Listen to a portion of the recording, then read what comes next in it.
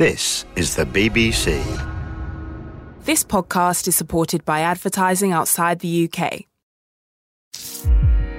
BBC Sounds. Music, radio, podcasts.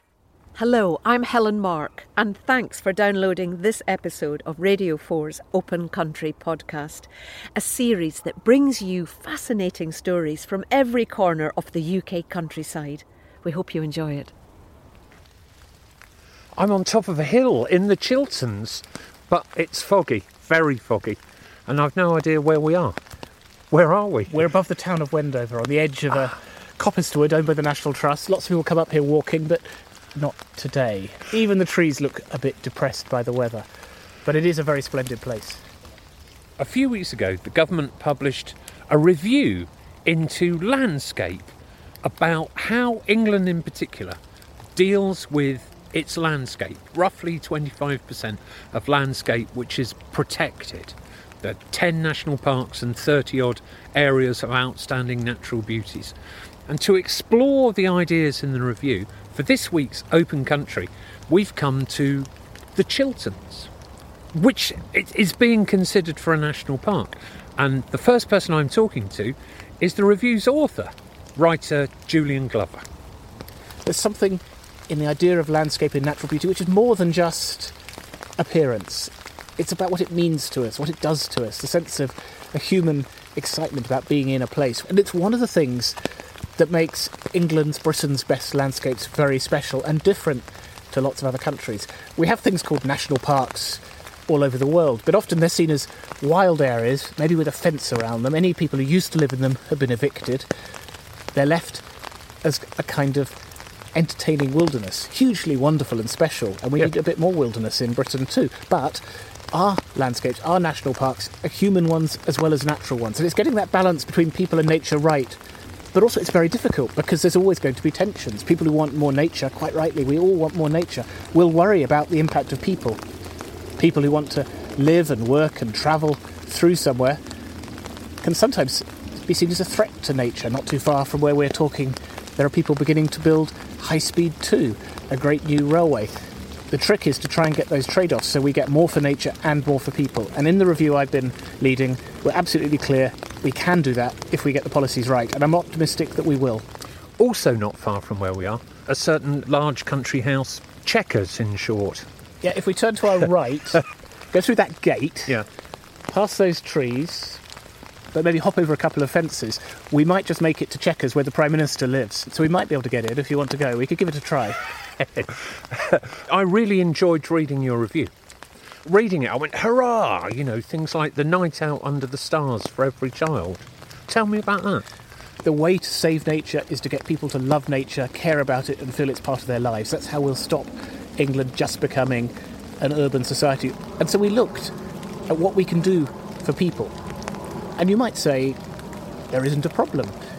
Lots of wonderful beauty spots like here up in the Chilterns are full of people coming for walks, enjoying it. Huge amounts of identification with our country is based on a sense of the countryside. It's one of the things people say in polls, almost more than the NHS. It's one of the things that makes them proud of England.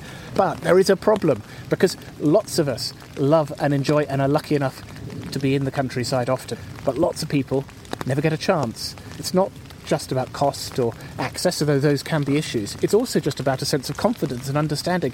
If you turn up in the Chilterns or Derbyshire, in the Peak District or in the Lake District, and you've never been to the countryside before, how do you know what to do? If you come here, there's a car park, there's a couple of signs. Actually, the National Trust has put some signs up, but it's not very clear what you should do. Are you allowed to march off behind us through the brambles or not? In fact, you are. It's a footpath, but it's not very clear. Yeah. So people need a bit of confidence. It's not about patronising education or special trips for them. It's about showing it's there for them as much as everybody else. It's about diversity, making sure the countryside reflects all the people of this country. That was the founding idea of our national parks. The word national was there for a reason. It was there for the whole country. We need to make sure in the next 70 years it reflects the country as it is now, not just as it was. And that's why we think things like a night under the stars for every child really matters. We want children to understand it's there for them. It's something they can feel confident about. It's exciting. You can explore it. You can get fit. You can just feel a sense of peace and tranquility and escape from everyday life. This is an AON. I can't even say Don't it. worry, An it's area of impossible to say outstanding it. natural Yes. beauty. But the idea of the review, what's the idea of the national landscape? So what we want to do is break down barriers. So you don't think this is one kind of special place and this is another kind of special place with a different job. Nature travels across boundaries. We need to make sure we link things together. Now, national parks are amazing, and I would totally defend what they do. But we need what are called AOMBs, and I always get it wrong, areas of outstanding natural beauty, to be part of that common cause.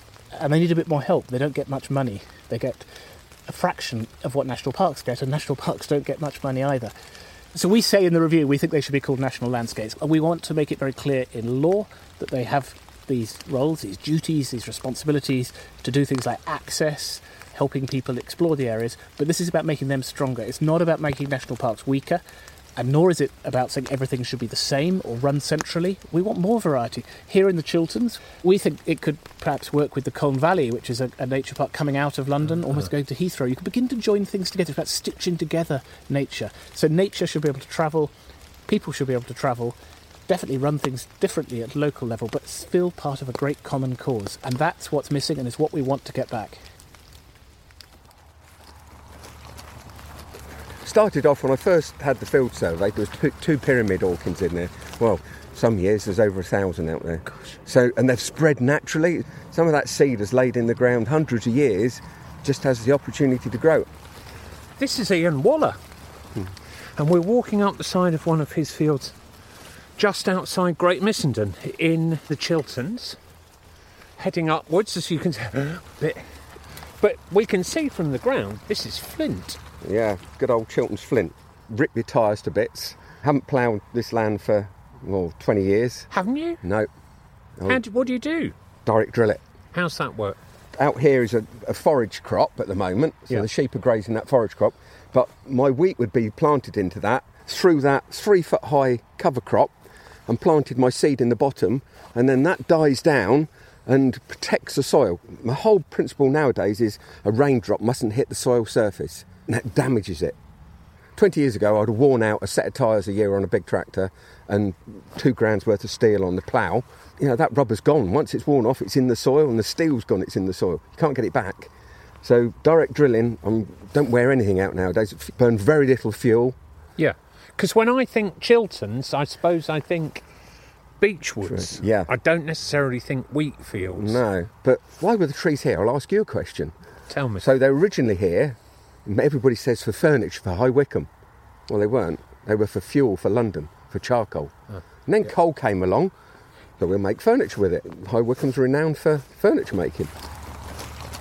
So let's see if we can find some workers. In goes the fork. And look how dry that is. We've had 15 inches of rain since the beginning of September. Wow, that's really dry. I employ one man for nearly 2,000 acres I farm for myself and other people. Yeah. And 200 million of them. Worms. Yeah. It's worms again. I hate worms. Oh, I no, love them. my best friends. But look at that soil. All that soil stuck to those roots, and that's interaction between the roots and the bacteria collecting new nutrients, and the worms taking nutrients further down into the soil. The roots will go where they want to go, but if a worm's been there, it'll get there really easily. Also, can I just say that there are now hundreds of sheep gathering around us to hear you talk about... Look. I think they're missing out on something. We've just recently managed to start up a farm cluster group. All the local farmers have been doing bird surveys. We've got people on farms that have never been on a farm to do survey work because they're always frightened of farmers. Farmers were frightened of people doing surveys. We've got the two together through this cluster group, and it's just making a real big difference. We've got ravens back here, which I'm really chuffed about. Wow. Breeding in the wood. And we had there was a dozen up there the other day on that wood edge, which I've only ever seen 2 together because they breed here. Deer had got caught in the fence up by the woodland edge, and ravens had found it there, and they told everybody, all their friends, and they turned up. I've got 2 or 3 species of orchids here. Well, there's some that have got 5 or 6, and they weren't sure what they were. And they knew they got them and they were nice, but you get an expert on orchids come and see a farmer who's got it, and all of a sudden that farmer's enthused by what he's got and buys into it. And this is probably what happened to me 20 years ago. And so how do you feel about the idea of a national park? I must admit, originally I thought, oh my God, I'm frightened. I'm a businessman at the end of the day, I'm worried about it. Yes, we'll have more visitors probably, but there's already quite a few people coming because our proximity to London is so close. We want them to stick to the footpaths. I think the landscape needs protecting. You know, I suppose HS2 would be a... Where's it going, HS2? Well, next valley over, so a mile away. So we'll stand here and with your microphone and you'll hear this whoosh as the train. But then the roads are noisy, so the Chilterns isn't quiet. It's not a quiet landscape anymore, and that we're never going to get that back. How can we make more farmers or more people see the importance of what you've done here? Crucial word there, you said make. Don't make people do things. You've got to get people to do things because they want to do it. You know, in the UK, there's probably 100, 150 people doing this sort of thing with regenerative agriculture. We need everybody doing it. And agriculture's got the answer to carbon capture. Look at this carbon that's captured in here. But we've got to do it through engagement and gentle persuasion, not by making them. And government policy to make people do things is never going to work particularly well because they always do it half-heartedly.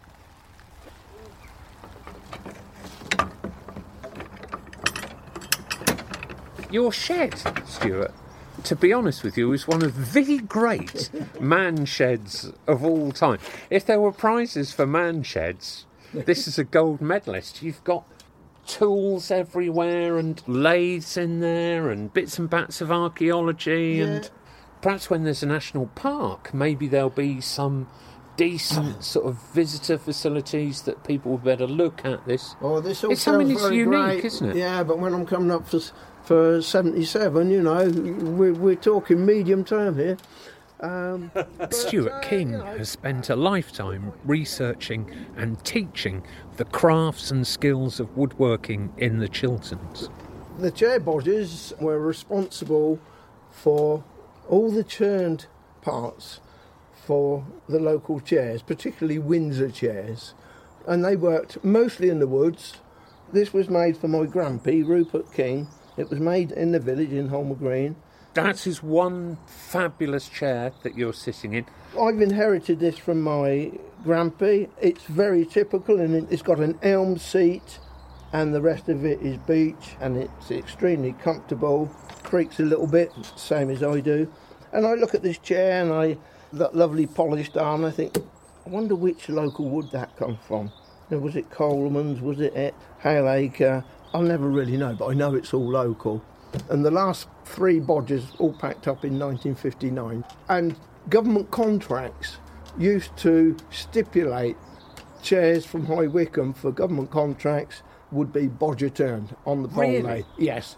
An industry in your woods. And if you walk in any of our ancient woodlands in the Chilterns, you'll see humps and bumps, boundary banks and ditches, you'll see enclosures, you'll see saw pits where the sawyers sawed up the logs into plank, but there's absolutely no trace of where the bodgers were because they had a very light footprint.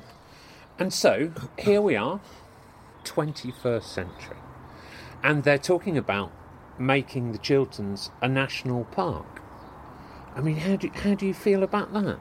Long overdue. Do you think so? Well, only because if it is awarded national park status, obviously that hopefully would give it protection against overdevelopment. In my own village here, in 1850, we were about 300 souls. Now we're getting probably near 5,000, with the prospect of maybe another 900 homes in the near future. There is no plan that I can see that really considers the infrastructure needed. So, I think it would be very beneficial. It's really fascinating to hear you talk about this landscape. I feel a sadness, actually. Yeah. When you talk about this extraordinary life that was here. Presumably lots of work has now gone to London. High Wycombe was full of chair factories, large and small, but they're housing alternative industries, whether it's electronics, plastics, IT. There are very few people working in furniture making. Holmer Green, which was a delightful little village, was once described to me by one of the planning officers as a commuter dormitory. So if there's a derelict orchard, farmer's field or large back gardens, we can build on that because it's a dormitory for London. we've got this lovely rolling landscape, but no one goes picking cherries anymore.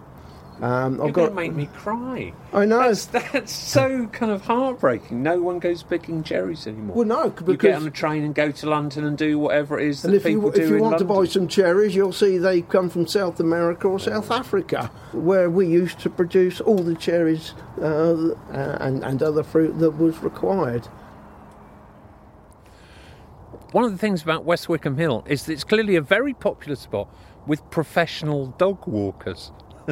There are now 3 vehicles have turned up. And they open the doors and hundreds of dogs. It's like 101 Dalmatians. You expect Cruella de Vil to appear here on top of West Wycombe Hill with dogs. These thousands of dogs. That's a sign of the people who live here. Because this is, if you like, commuter country. We're very near the tube, actually. We're very near the end of the metro line. You hop on the tube down into London, do whatever it is that people do in London, and then come back to this landscape in the evening when it's dark and somebody's walked your dog for you. This particular path right behind us goes all the way over to Saunderton Station. I kind of discovered it when I first started sort of walking and hiking. It's my little oasis. I find a lot of people don't come. They don't really know about this bench. I came here once and there was somebody sitting here and I didn't know what to do with myself. But that's why. I mean, look, the view is spectacular. And just to have that space to clear your mind, to come out, be with nature and just mull over things. I'm meeting Sadia Hussain on her favourite bench overlooking the Chilterns, just by St Lawrence's Church, the one with the golden ball, the Hellfire Club Church. When I go to Snowdonia now, I always see a lot more, sort of like it's one of my favourite national parks, and when I go, I do see much, much more sort of like diverse walkers around, and I see a lot more Muslim women, visibly Muslim as in hijab. I mean, other than that, you can't really tell, but... No. And I know I've got quite a few of my friends to come up and walk this particular path with me, so they are more kind of like venturing out more than they did when we were growing up, kind of thing. Our older generations, they came here and maybe there was hostility, so going out into areas where there weren't other people around might have been a little bit nerve-wracking for them. Also, historically, sometimes these areas are seen as kind of like dangerous. So in some of the countries, woods were where there was danger. It's darkness, it's danger, dogs. They're seen as rabid creatures in third world countries. They're not usually kept as pets. They are more so now. So people are getting more comfortable going out there where they're going to be off the leads.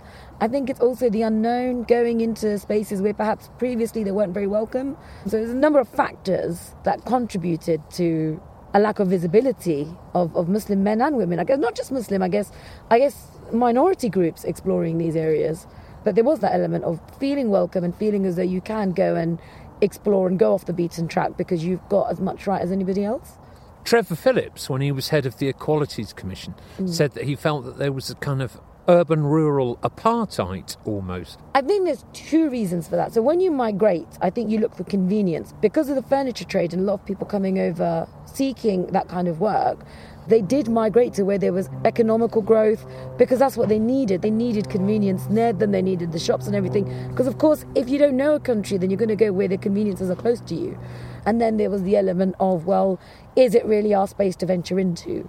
So where somebody might be thinking, oh, yeah, I'd really like to go for a trek through, the Chilterns, but actually nobody else is doing it from my community maybe. And that, I don't mean that in just terms of race and ethnicity. I mean, actually, there's even certain areas that are deprived.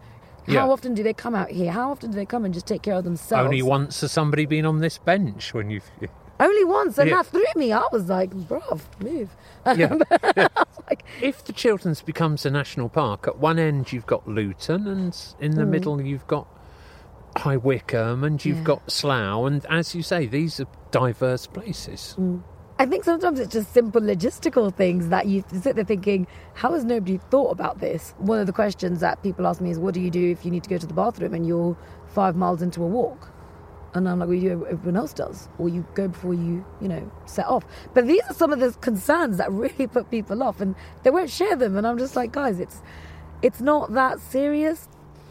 Did your parents and grandparents, were they old country folk? They were actually. They were from the mountains. So whereabouts? In Pakistan. Were they? But whenever we went, every year, we would definitely go to the hills as well, the mountains, and explore the mountains. And that was a huge part of, I think, my love for the outdoors. Oh, it was. You could see every star in the sky. Every single one. And it was experience beyond description for me. It was spiritual, but it was also just spectacular. And I think that was a massive turning point for me, myself, was that actually, you know, I'm surrounded by this nature, but I come from this as well. All of us, irrespective of background, we're from this earth. It's yours to make of it what you want. The things that hold you back from exploring, from anything in life, that's your imagination, and then you build your stereotypes and you build your barriers along with that. But then it just takes your imagination to break those down as well. Yeah. So definitely, you know, when I used to be little and I'd be staring out the window, especially on like fireworks night and stuff, and you really take stock of all the surrounding areas, you imagine what's in there. And so when I was old enough to go and explore, I did. I love that thing that Sadia said about lying in the ground and looking up at the stars in Pakistan, and how that stayed in her memory and her imagination, because that's one of the proposals in the landscape review, that every child should get to spend a night under the stars in one of these national landscapes. And that's something that I think would stay in your imagination for the rest of your life.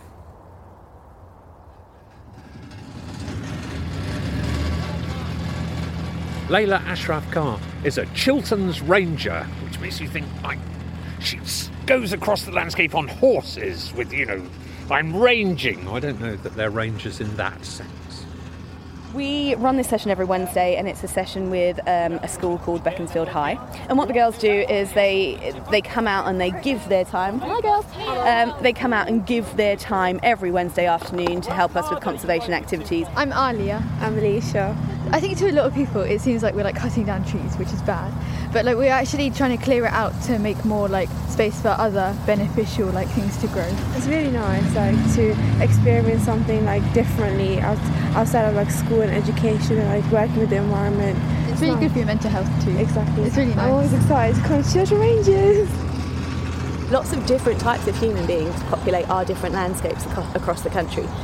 And I do think that unfortunately sometimes, especially in conservation, so I was at the Wildlife and Countryside Links annual debate a few weeks ago. It was about, they were asking or debating the question, how do we ensure that lots of different voices are heard in the environmental sector? And they were talking not only about diversity in age, but ethnic diversity as well. I then discovered that conservation is the second least diverse industry in the UK. I had no idea. And in my time, I have noticed that, not only being a woman, but being a mixed race woman, you very much notice that a lot of the times the people you go out and work with are not like you, not the same gender, not the same ethnicity, not the same age, tends to be male, white, middle-class, retired people that we get sort of out consistently volunteering with us. So one of my personal aims is to try and change that statistic a little bit. It's kind of upsetting that there are groups of people out there who feel excluded, and whether it just be sometimes that you go out walking and you say hello to somebody and they're literally you know, they pull a face at you. I mean, it sounds really silly, but my friend Lynette and I, several years ago, we went out for a walk. Weren't very in typical walking gear, shall we say. I mean, she was sporting a pair of wellies that had a diamond skull stuck to the side of them. You know, we were just in jeans, and we walked past a group of people and they literally looked at us like, oh, what are you doing here in that clothing? It's like, why does that matter? Because if it wasn't for the fact that I'm stubborn and bullheaded, I might have gone, oh, I'm not going to do that again, because those people totally judged me. And that's what it felt like. But, you know, because I am a bit bullheaded, I went, oh, sod you, like, this is for everyone. I can come and walk here in whatever I want to wear. I'm not trying to hike Everest here, you know, like, these boots will do. But you see, it's even little things like that I think people need to consider a little bit more, you know. I found that an incredibly moving encounter, because I'm not sure that anything matters more at the moment than the ideas of nation and land and who it belongs to. This landscape belongs to us all.